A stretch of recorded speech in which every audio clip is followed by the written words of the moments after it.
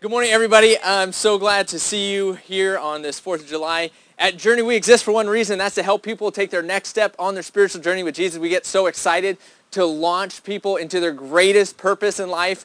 Many of us have jobs. We kind of know our roles, but not very many of us are actually living our greatest purpose. And we want to help facilitate. We want to help launch you into that greatest purpose in life, which how we define that is to be loving God and loving the people in your life, the people who are sitting in the front row seats of your life, who you actually have an influence over those people. We want to live intentionally so that they actually see Jesus in us, and that God can use us to help influence them so they can also experience His love and be launched into their greatest purpose. So how do we do that here at Journey? There's 3 things that we want to encourage everyone to do.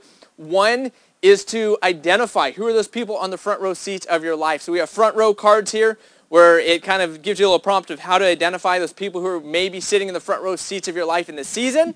And then number 2 is to be in a discussion group. We're walking through life with like-minded people on the same mission. Although right now our groups are on break. But we are having parties on the patio for all of these Thursdays this month. And then in August, we're going to relaunch those groups. So we want you in a group. And third, and kind of the glue for all this, is we want you to be in Scripture, reading God's Word daily with us. So we want you to be reading your Bible, but we do it here at Journey through the Bible app. So we're all reading the same thing and discussing it at the end of the reading each day. You can add a comment, you can add a question, something like that. But we want to be reading Scripture together. And this morning we're launching a new series called The Summer of Psalms, because beginning Tuesday of this week, we will be launching our next reading plan, which is through the book of Psalms together. We are wrapping up today and tomorrow the book of Numbers. But we have a teaching team here, so we share the privilege and responsibility of teaching. And this morning, Jeff Sammons and I will be introducing the book of Psalms and jumping through and setting it up a little bit before we start the plan on Tuesday. Oops. Oh, because it says off. Yeah, just click it down. Click it so Okay, it says got it. on. Okay. I'm not used to the, and it still isn't working. Okay. You're fine. You can jump in. Okay. When I was about 12 years old, I decided that I was going to read the Bible. I went to church, but it wasn't a church where you had the ABC prayer, and they did a little Bible reading in a really old translation with a lot of heretofore so's and these, and I didn't understand it. So I went to the library, and I got the most recent translation that they had at the time, which was the Jerusalem Bible. I started reading. I started in Genesis, and, you know, Genesis has got a lot of stories. And Exodus and Leviticus, it kind of slows down a little bit. But there's kind of stories to keep you going. And so you're going through Joshua, Judges, 1st and 2nd Kings, Chronicles, and there's a nice storyline going through. And it kind of slowed down when I got to Proverbs, but that was interesting. And then I hit Psalms, and there was no story, and there were these things that looked like they were supposed to be poems, and sometimes over the top it said, sing to the tune of this, and I didn't know what that song was, and I bailed out. I never even got to the prophets or the New Testament. So this is, you're going into this completely blind. You've never finished Psalms. No, I did. I did eventually finish the Psalms, but not when I was 12. And why? And so my question is, why would you want to read the Psalms?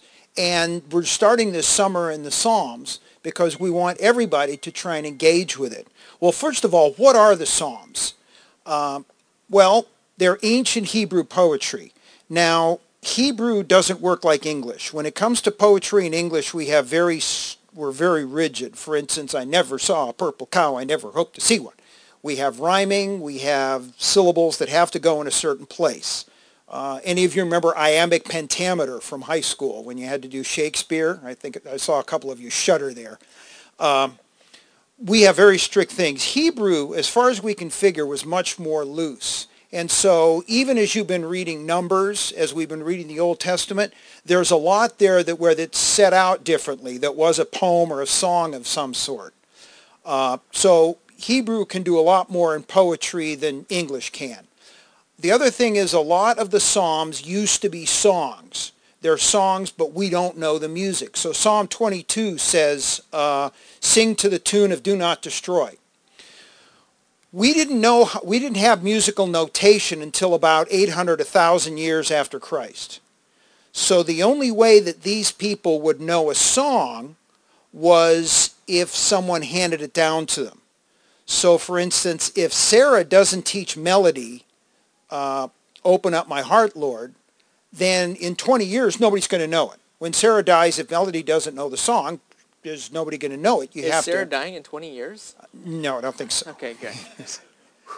I don't think so. But you didn't know, and in a time when people died much younger than now, you might not have time. And if you've read Kings and Chronicles, they weren't following the Lord all that closely, and so we have lost a lot of these tunes, but we still have the superscription. So don't let those throw you. None of us know the tunes for any of them. However, the Psalms are so durable and have such eternal themes and a rhythm, even if it's not in our language, that if you've been in worship music or Christian music anytime, or even secular music, you're going to be recognizing things as we go through the Psalms. Both Christian and secular groups will draw from the Psalms because really, whether you're a believer or not, it's beautiful poetry. So who wrote them? Well, part of the problem we have with this is the same Hebrew word means of, or by, or for, or to, or concerning, or about. That's all one Hebrew word. So we don't know if it's by David, or it's about David, or it was written to David, or we just can't really be sure about these. So the experts have kind of figured that they can nail down 73 of the 150 Psalms as having been written by David, as best we can figure out. 12 were written by Asaph, who worked in the temple, and 11 were written by the sons of Korah. Remember in Numbers, Korah was that guy who tried to start a rebellion against Moses, and God had him swallowed up into the earth alive. I think there was like Numbers 12 or 13. So these are the descendants of Korah who must have noted that and said, okay, we can end up like Grandpa did, or we can follow the Lord. Let's try this following the Lord. But for a lot of the Psalms, we really can't be sure of who the author is. But the message is godly anyway. So, and that's interesting because there's 150 of them, and there's 50 that kind of anonymous, don't know exactly who. But it's pretty good when we read through Psalms. Oftentimes it will mention this is a Psalm of David, or if it knows, and it's cool because it parallels many of the other stories, as you mentioned, with Numbers. As like it could have, Numbers was kind of tough to go through. There's a lot of names, there's a lot of things, but as we read through these stories, as we read through Psalms, we'll see some of those connections, which is awesome. And yeah, the next, so how did they get 150? There had to be more songs than that. Well, they've been accumulated over a period of hundreds of years where people would say, yeah, this is worth keeping, and this is a song that's good. You'll read, when you open up the Psalms, you'll see Book 1, which I think is Psalm 1 to 44, and then Book 2 is 45 to 72, and I forget after that. Remember that they didn't have books like we have, bound books, didn't have electronic books at all. And so everything was written on skins. So you didn't have infinite amount of room to write out 100 and whatever Psalms. So your sheepskin is only so big. So that's how it got divided up into books, because the books were actually scrolls. Every book of the Bible, wasn't a bound book. It was a scroll. And they would open it up and they would read it. There are actually more Psalms than that. We've been reading songs and that through the Old Testament. And there are apocryphal Psalms. I think I've seen up to 155. But if we believe that God is the author of all Scripture, that even though humans wrote it, God inspired it word for word, we also can believe that God's the editor of the Bible. And there were some Psalms that he gave people wisdom to see, this isn't an eternal message. You can put this one aside. This one is going to last forever. Make sure that gets in. But back to my original question, why should I read the Psalms? Because if you've been following the Lord for any length of time, and you haven't engaged with the Psalms, you are cutting yourself off from a major source of support. In the rest of the Bible, there are stories. But you don't get a lot of depth of emotion. So if you're feeling down and out, Numbers may not have a lot for you. For instance, in Numbers, I think that's where Moses goes to Meribah and he strikes the rock and the water comes out. And later on, God says, you were angry. Well, we don't really see that anger in the book of Numbers. But you can see all the emotions. You can see real people, whether it's David or whoever it was, in the Psalms. You can see David starting out Psalm 22, my God, why have you forsaken me? If you've ever felt far away from God, if you've ever felt like all of your friends have left you, if you've ever felt like there's nothing in the world for you and you would just soon be dead, Psalms is where you need to be and draw comfort from. And if you're not feeling that way, someday you will. And if you're feeling like you want to praise the Lord, there's a psalm for that too. It's like that old, there's an app for that. There's a psalm for that. Now, back in the day when we had symphonies and musicals, the first little bit of music you heard was not sung, or like in a symphony case, it wasn't a real symphony. It was kind of an introduction, an overture. To give people time to get into their seats and to listen. I know this because when I was about 5 and 6 years old, my father would listen to The Music Man every night. And he would sing it to us. I still know the words to a lot of the songs.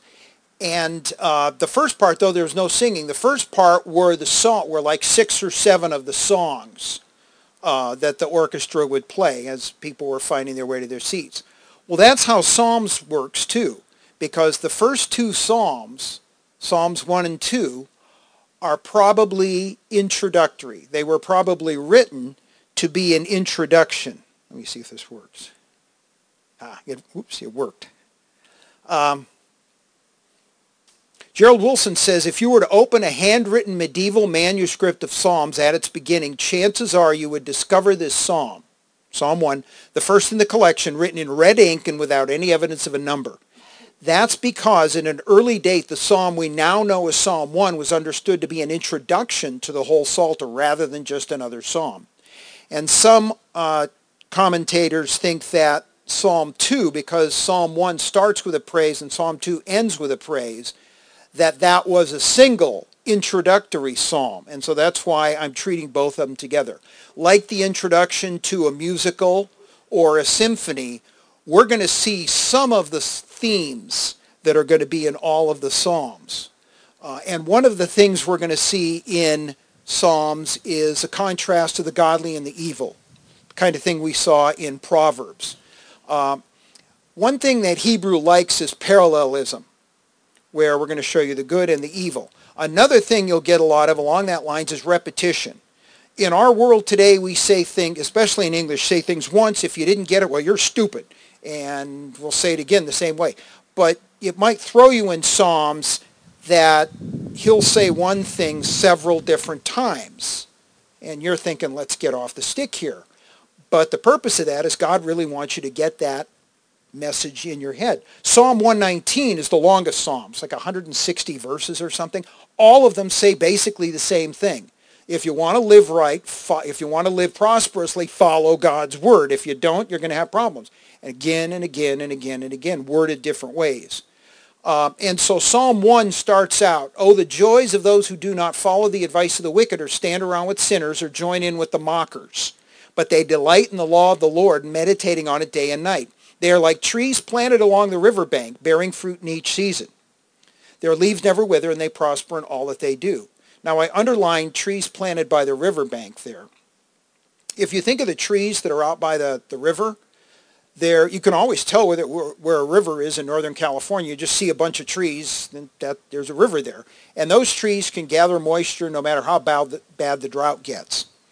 On the other hand, if you're a tree in the desert, you're not going to gather as much moisture. We drove through Nevada over spring break, and Linda would make fun of these little stunty palm trees. Look at that little thing. And I would think, wow, that tree has to work so hard. It never rains. The temperatures are really bad. But there's a theological point that the author is making here. That if you meditate on the law of the Lord, just like that tree, the tree by the river doesn't work hard. It works probably less hard than that tree in the desert. So it's not your works and mine that get us close to God. It's where we put ourselves. Do you put yourself in the word of the Lord, or do you put yourself away from him? But not the wicked. So we're doing the contrasting thing here. They're like worthless chaff. Chaff is we don't even sell it now. It's the shell of the wheat, not the bran, the outer edge of that. They're scattered by the wind. They'll be condemned at the time of judgment. Sinners will have no place among the godly. For the Lord watches over the path of the godly, but the path of the wicked leads to destruction. So the paths separate there. Some people will tell you, well, we're all going to the same place. But Psalm 1 seems to indicate that we don't. The godly are going one place and the wicked are going another. Another theme is the sovereignty of God, that God is in control. Psalm 2 starts, why are the nations so angry? Why do they waste their time with futile plans? As human beings, we try to set up our own systems in opposition to God or to try to get by without him. A lot of the things we do are to try to get away from God and his rule. And in this case, the kings of the earth are preparing for battle, to try and battle against God. But the one who rules in heaven laughs. God didn't even take this seriously. He's not, oh gosh, this could be a trouble. He laughs. He scoffs at them. Then in his anger, he rebukes them, terrifying them with his fierce fury. Another theme we'll see in the Psalms is the Messiah. Now there have been hints, and we did that last Advent, through the Old Testament, hints of that God was coming in human form. But we'll really start seeing those in Psalms. And here's one that's referenced 7 times in the Gospel. The king proclaims the Lord's decree. The Lord said to me, you are my son. Today I become your father. Only ask and I will give you the nations as your inheritance, the whole earth as your possession. Now originally that was written for the king of Israel. But obviously that doesn't apply. That applies to somebody other than an earthly king.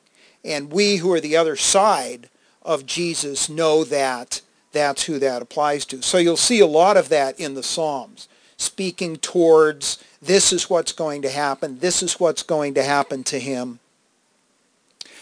And another theme you'll see in the Psalms, a lot of people are put off by the Psalms because God seems to be angry a lot.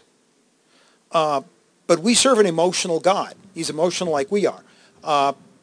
So Psalm 2:12, submit to God's royal son or he'll become angry and you'll be destroyed in the midst of all your activities, for his anger flares up in an instant. But what joy for all who take refuge in him. Now, a lot of people believe, well, God just gets mad at humanity and he wants to wipe people out. But he loves people. That's all the way through Scripture. What he hates is what we're doing. He hates our sin. That's what causes his anger to flare up, because he hates sin and he hates what sin does to the people he loves so much. So we serve an angry God, but unlike the angry that we're used to, Paul says, we're used to our fathers who disciplined us as they thought best. God is doing it for our good from perfect motives. So when God gets angry, and where as parents we might really be angry at our kids, God never crosses that line. He loves us, but he hates what we're doing. And so we see an emotional God in the Psalms. We see a God that really, really hates sin, but really, really loves his people. Yeah, and that's interesting. It's interesting to think that God's an emotional God, but we do see that. We do see his response, and we see humans' connection with God through emotions. However, I think it is important to state that God is not emotional like we're emotional. He doesn't get driven by his emotions. His character is the same always. He can respond emotionally, but he never deviates from who he is, from his character. He's not driven by his emotions as we are. Even if we absolutely don't want to be driven by our emotions, if you can make me mad enough, I may act out against my values because my emotions have gotten the best of me, where God is not that. That's impossible. He will not. He is who he is. So I want to share a little bit about Psalm 5. And so, as you mentioned, Psalm 1 and 2 are kind of a little bit by themselves, an introduction almost to the book of Psalms. Psalm 5 is just almost a random psalm put in kind of the first book. It's a psalm of David. And earlier this week, I heard from two different people, what do you do when you don't feel close to God? When you don't feel like you're connected to God and you don't feel like, maybe even if you know what you ought to read today, this is the reading plan, you just don't really feel like it. It's not like you don't want to, you just don't really want to. What do you do? And I heard two different answers. One of them is go to summer camp. Like I heard so many people going to summer camp because they just kind of felt like disconnected and they wanted that shot in the arm, that jolt. And that obviously works. I mean, there's so much joy and excitement and rededication that takes place. However, even if you're in high school, you've got another year to wait before you're going back to summer camp. And another person was telling me that, hey, when they don't feel like reading, they don't feel that close to God, they just open the book of Psalms. Because you can read a short poem or a song, a few verses, and you can connect. It's not just history.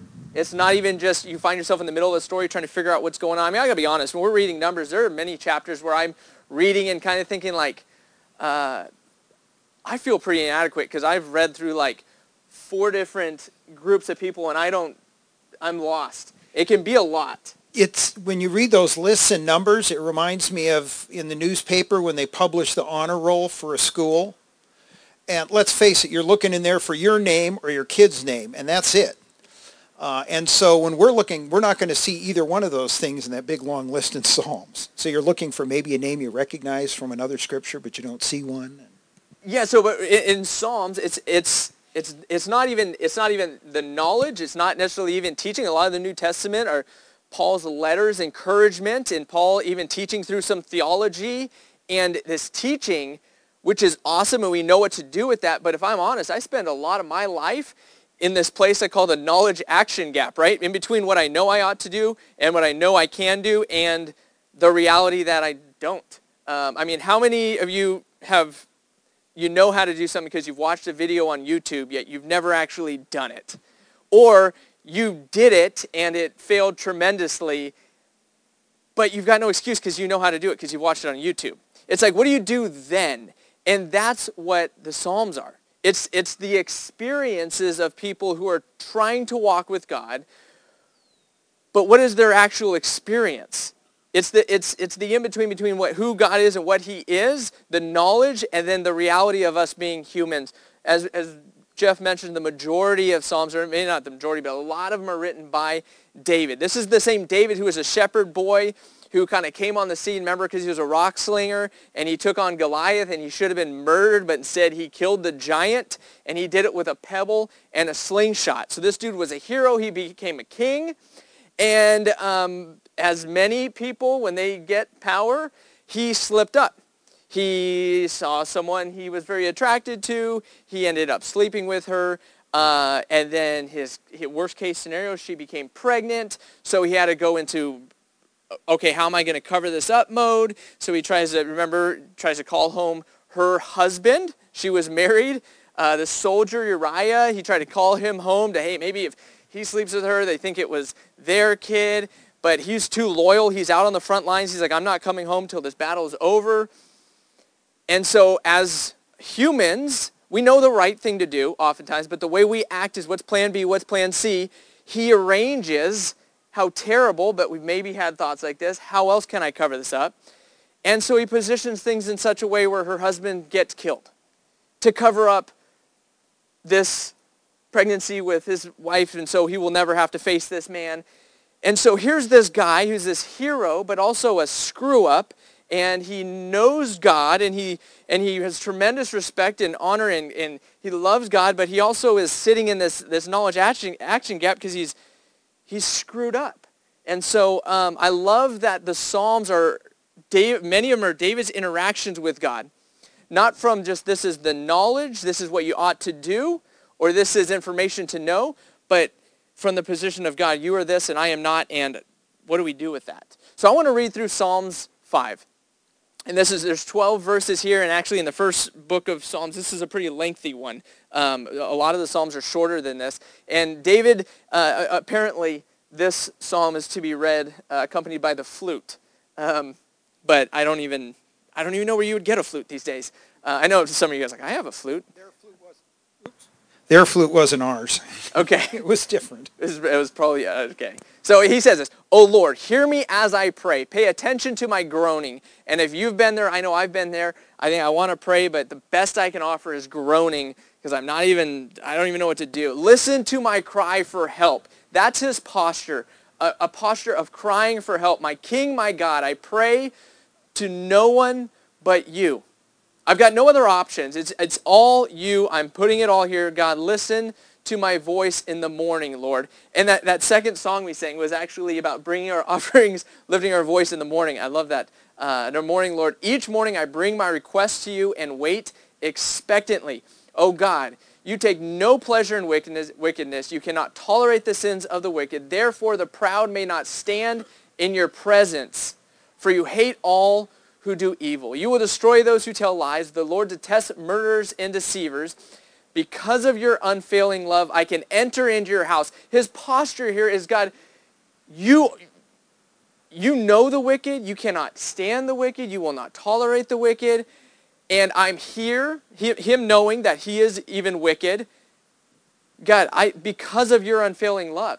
That's the only reason that I can even come before you. I can enter your house. I will worship at your temple with deepest awe. Lead me in the right path, O Lord. Your plan, make your way plain for me to follow. My enemies cannot speak a truthful word. Their deepest desire is to destroy others. Their talk is foul, like the stench from an open grave. Their tongues are filled with flattery. O God, declare them guilty. Let them be caught in their own traps. Drive them away because of their many sins, for they have rebelled against you. But let all who take refuge in you rejoice. Let them sing joyful praises forever. Spread your protection over them, that all who love your name may be filled with joy. For you bless the godly, O Lord. You surround them with your shield of love. One of the things that I found, and I've heard a lot of people, that the Psalms kind of put you off, and is there's a lot of this. Strike down my enemies, kill them, mash them. But let's be honest, we've all felt that way, right? I mean, we've all had people that we have, if you ever watched The Twilight Zone, you wish them into the cornfield. You just want them gone and dead and horribly mutilated. And this is what we're talking about with Psalms being honest. But notice what David does here. David doesn't say, I'm hurt and help me. David says, they've rebelled against you. Drive them away because they're not following your word. It's almost as if David is saying, I don't matter, you do. And because they're violating your law, declare them guilty and punish them. This psalm is really, I think it's so helpful to come back and to feel close to God and to be able to take our next steps in our relationship with God, because we all feel these things. This isn't the kind of stuff that we post on Facebook. We like to post the highs, but with the lows and the way we really feel, what do we do with those things? And David sets a great example of, he lives it out in these poems, in these songs, and he doesn't even know what to do with them. He doesn't say, God, give me a plan. Instead, it's a submission to, God, your plan. God, you handle the wicked.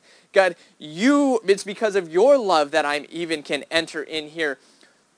David, who had the success that we could only dream of on the outside, is a broken person on the inside because of his own failures. Yet he comes before the Lord time and time again and beautifully lays out his heart and his desire to move forward with God. And at Journey, we talk about the ABC prayer, and it's just what it looks like for us to individually engage with the gospel. And the truth is, many of us have heard that Jesus loves you. Many of us have heard that Jesus died on the cross to forgive us, to allow us to be redeemed, to have a relationship again with our Father, with our Creator. And many of us know that when we ask for forgiveness, that he will forgive us, and then we can move forward in relationship with God. But also many of us know of the wickedness of our own hearts, and that we've even done that before, and we've still deviated, we've still drifted, we've still messed up. We don't know what to do with that. And David, throughout the Psalms, is an example of what it looks like to repent, to believe who God is, and to understand who we are, and to put all of our coins in that, in him, not in us. But to fully say, God, you have to do something. God, give me another chance. God, lead me. God, you do the stuff, and I will choose to follow you. And at Journey, the ABC prayer is it's nothing, it's just so we remember ABC. We can all remember that. But it's this admit, this believe, this commit. And we even see the way that this psalm is written out. The first kind of two stanzas is David admitting who God is and who he is. And he's putting himself in the right position that he is, as you said, unworthy, a nothing. He's just a mere mortal screw-up of a person, yet God is not. And he's admitting this. He's admitting, God, you have to do something. And then he talks about God's mighty power and that God knows the wicked and that God will not put up with any of that. And it's because of God's perfect love that he can even enter into this. And that's the believing piece. It's as believers, we need to not just hear the gospel and have this knowledge piece, but we need to take the next step with it. We need to actually believe that Jesus did die on the cross to redeem our sins, to fully redeem our sins, and that through that he will give us a new purpose, and that he will redeem us, and that now we are a reborn creation. We are a new creation because of what he did. And we no longer are that past identity. We're now a new creation in Christ. We need to believe that because of him, and then we need to choose to follow him. And that's kind of how he wraps this up. By God, you do what you're going to do, and I will be here following. And we need to, not just a one-time thing, but a weekly, a daily, have this engagement with God where, God, we know who we are. We know who you are. We believe that you have redeemed us, and we're choosing to follow you. And each week at Journey, in your little programs, you got your little Post-it note. And we give you those Post-it notes. And this series may be the most meaningful in doing so. But that Post-it note, you can take notes on it, but the Post-it note is there as a little bit of a tool so that you can repent of something, that you can lament of something, so you can admit something, so you can choose to take it out of your mind and put it on paper that, God, I'm choosing to believe in you. I'm choosing to follow you. And we invite you to write that down and we're going to have a minute for you to take your next step, and there's a little prayer request board. You can take that. You can go post it there, and you can leave that here Sunday. You can go into this week kind of like David is putting this on paper, starting fresh with God, just getting the positioning thing right, that you are God and I am not. You are sovereign, I am not. You've redeemed me. I have done nothing, and I am choosing to follow you. I'm no longer going to go with my plan A because my plan A is what landed me here. And we want to give you that ability because many of us are feeling heavy this morning. Many of us are feeling far from God, not because of what he has or hasn't done, but because of what we have or haven't done. And we want to encourage you to lament, to admit, believe, and commit as David did through this process of ABC. You can write that down. You can post it there.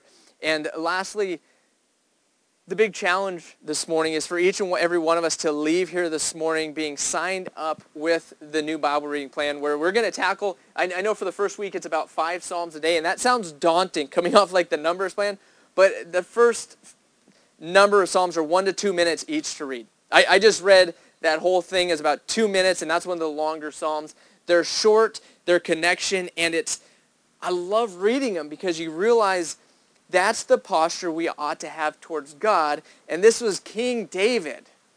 This was King David, and he led the way in how to do this. We can do the same. One of my favorite scriptures, and you guys probably have memorized this, or I'm going to do this, is Proverbs 3, 5, and 6. Trust in the Lord with all your heart, lean not on your own understanding, in all your ways acknowledge him, and he will direct your path. That's the knowledge. That's the amazing thing. I'm going to choose to do that. But how do you actually live life acknowledging him and not leaning on your own understanding and choosing to follow whichever way he guides us to do? Well, that's what the Psalms is. David laying out this process of what that looks like, and something that we can actually participate in and read every day and start fresh every day with acknowledging him, acknowledging how small and how we don't really contribute anything, and how our knowledge is not the path we want to choose, but instead we want to lean in him in everything. So a big challenge today, sign up for that plan. How do you do that? in your program, you got a bookmark. There's a QR code. If you scan that with your camera app on your phone, that will directly bring up an invitation. You can click that and join it. If you're like, okay, that sounds good, I don't even know what that means, there's an easier way to do that, and that's to walk over to the blue tent, and there will be like 2 or 3 people there, and they will get you hooked up. And they'll even show you what it looks like on your app. If you don't have the app, they will get you the app. They'll show you what it looks like, and they'll even walk you through how to read it every day, what shows up on your phone every day, what to click every day, and then at the end of it, how you can choose to leave a comment or not leave a comment.